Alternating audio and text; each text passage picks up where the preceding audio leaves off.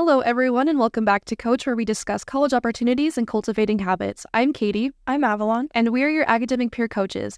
It's that time of year again, final season. As we begin preparing for our exams, final projects, and possibly graduation, we wanted to discuss the importance of mindfulness. So, what does being mindful mean to you, Avalon?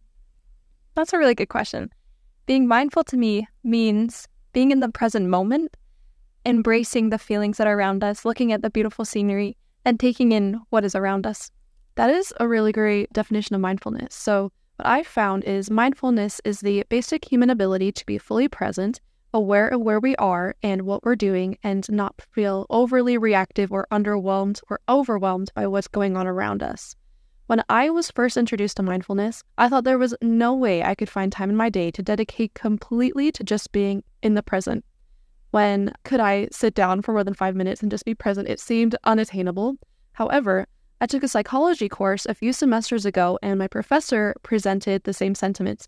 She drew out a pie chart of all the activities and tasks she needs to complete in her daily life. She included work, school, social activities, time for eating, running errands, and the list can go on and on. So she turned it and asked the class, where did she have time to be mindful? And I just sat there wondering the same thing until she circled the entire pie chart.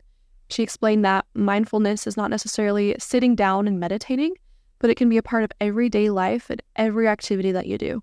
Does that resonate with you at all, Avalon? It really does.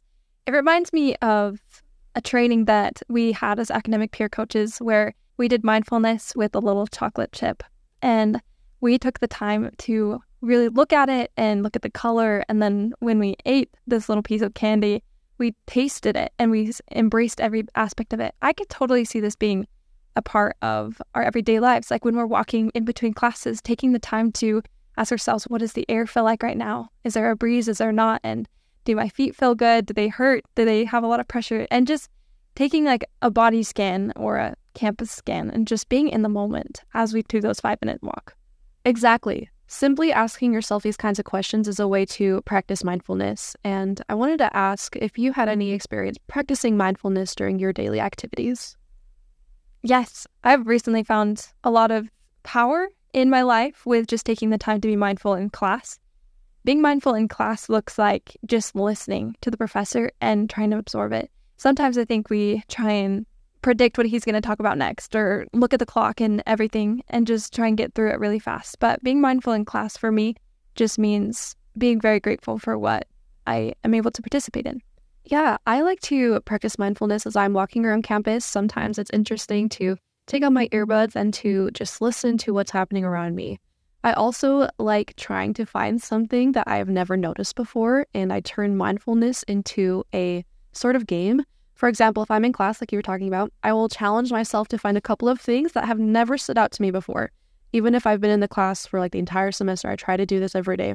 Like finding a spot on the wall that seems discolored that I didn't know, or the texture of the carpets, or a scratch on my desk. Simple things and games like these have helped me practice mindfulness in various aspects of my life. And you can do this all the time, and it can help bring you and ground you into the present moment. I really like that. I enjoy that as well, just taking the time to notice what's in the classroom. Knowing some ways to practice mindfulness can be especially helpful during this time in the semester as we become overwhelmed with assignments and exams. We all must take the time to check our thinking, as a negative outlook can impact our confidence and performance. When we allow ourselves to fall into this kind of negative thinking, it is more likely that we will create a self-fulfilling prophecy in which we talk to ourselves into believing that we are not good enough or that we won't do well enough on the exam. But if we take the time to deliberately examine this kind of thinking and focus on using positive thoughts towards ourselves, we will find ways to overcome what we are struggling with. One of the more popular techniques to be mindful and to build up towards positive thinking is to use positive affirmations. Affirmations are positive statements that can help you to challenge and overcome self-sabotaging and negative thoughts. When you repeat them often and believe in them, you can start to make positive changes. So, have you ever used affirmations before, Avalon? I have done affirmations before. I've done it in a couple of ways. This morning I did a meditation where it was like a compassion, and the guide just gave us a couple affirmations to use. It was, may I be happy, may I be healed, may I be comfortable. And I thought that was really unique. Another way that I've used positive affirmations is by looking in the mirror and kind of like yelling at yourself, I can do this, I can do this.